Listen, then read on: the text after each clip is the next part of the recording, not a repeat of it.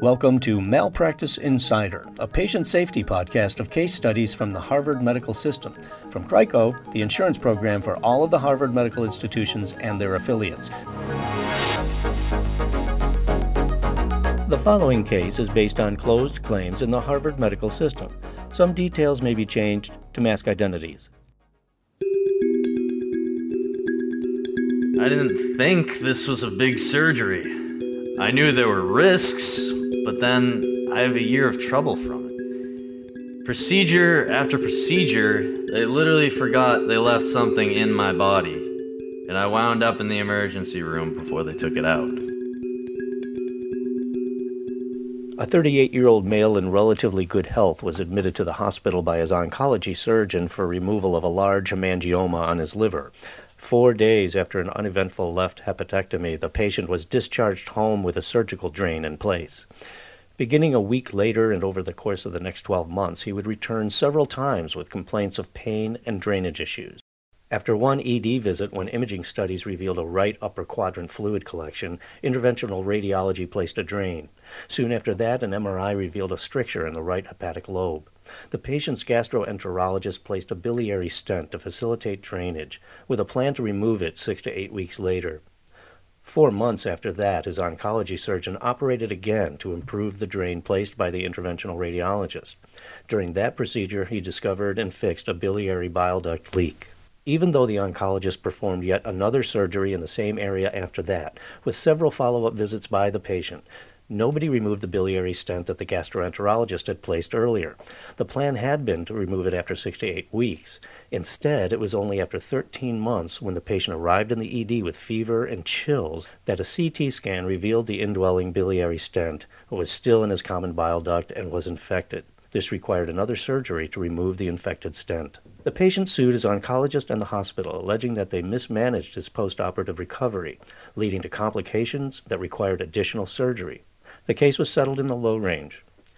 Joining us now to talk about the risk management and patient safety aspects of this case is Dr. Adam Schaefer. Dr. Schaefer is Senior Clinical Analytics Specialist at CRICO and a hospitalist at Brigham and Women's Hospital in Boston. Thank you for joining us, Adam. Thank you for having me. I appreciate the opportunity to discuss this case. And as you think about the fact pattern in this case, is there sort of a main overriding issue right off the top?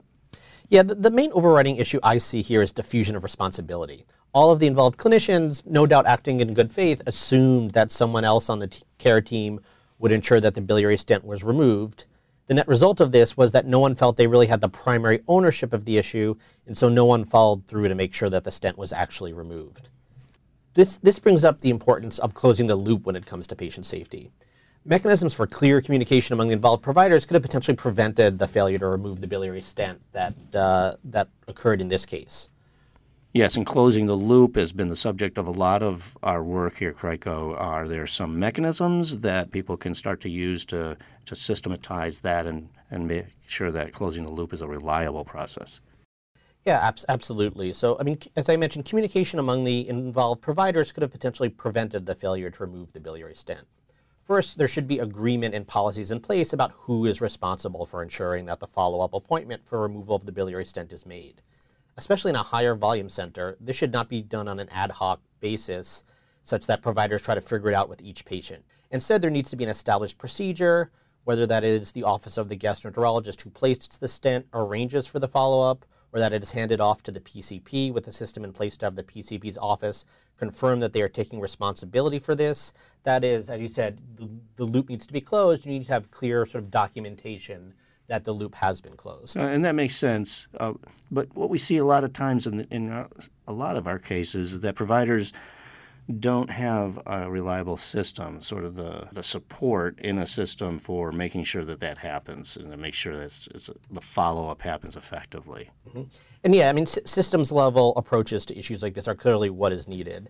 In this case, I see a number of advantages to the gastroenterologist taking primary responsibility for ensuring that the stent is removed. One is that the gastroenterologist is the clinician who will typically be removing the stent.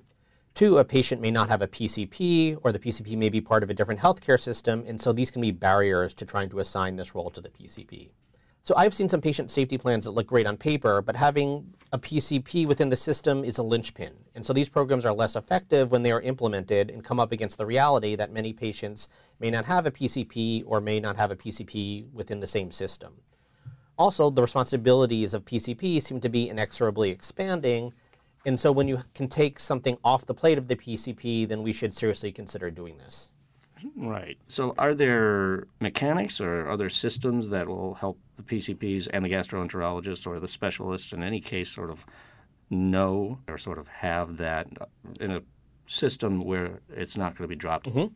So, as the CRICO IHI report on Closing the Loop notes, well-designed EHR systems can be a tool to avoid medical errors such as this.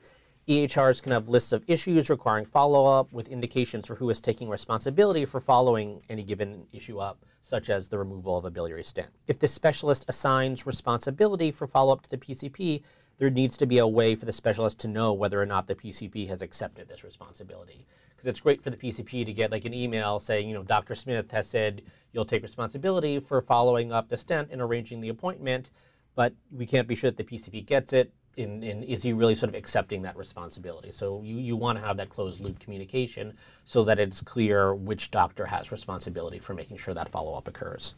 Yeah, are there any other systems that can help physicians and practices make sure this follow-up happens? One system that I consider very promising to avoid errors such as this is the use of registries in conjunction with patient navigators.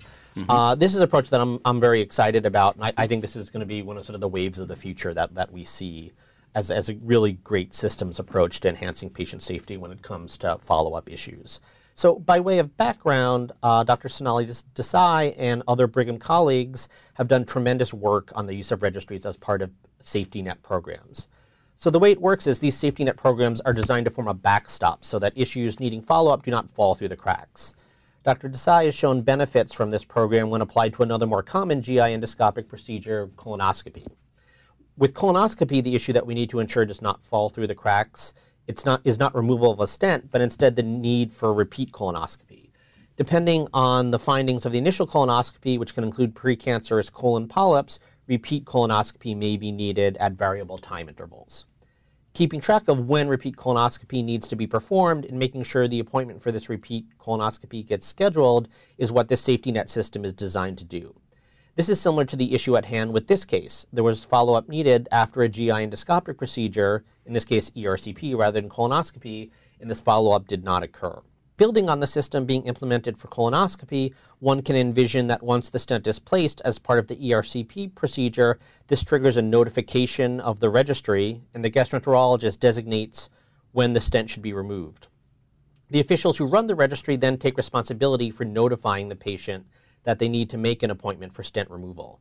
This eliminates the element of diffusion of responsibility since the registry is the one who takes responsibility rather than, in some cases, the gastroenterologist, or in other cases, the PCP, or maybe in some cases, the surgeon. Dealing with the need for this follow-up in an ad hoc way is going to lead to higher failure rates. It is worth noting that since this registry is being developed for use in making sure necessary follow-up colonoscopy occurs, it would not take that much more additional resources to also apply this to a different GI procedure, which occurred in this case, which is ERCP. Thank you, Dr. Adam Schaefer, Senior Clinical Analytics Specialist for CRICO and a hospitalist at Brigham and Women's Hospital. I'm Tom Agello. Thank you for listening to Malpractice Insider, a podcast of case studies from the Harvard Medical System, from CRICO, the insurance program for all of the Harvard medical institutions and their affiliates, bringing a data-driven approach to reducing medical error through clinical analysis of malpractice claims.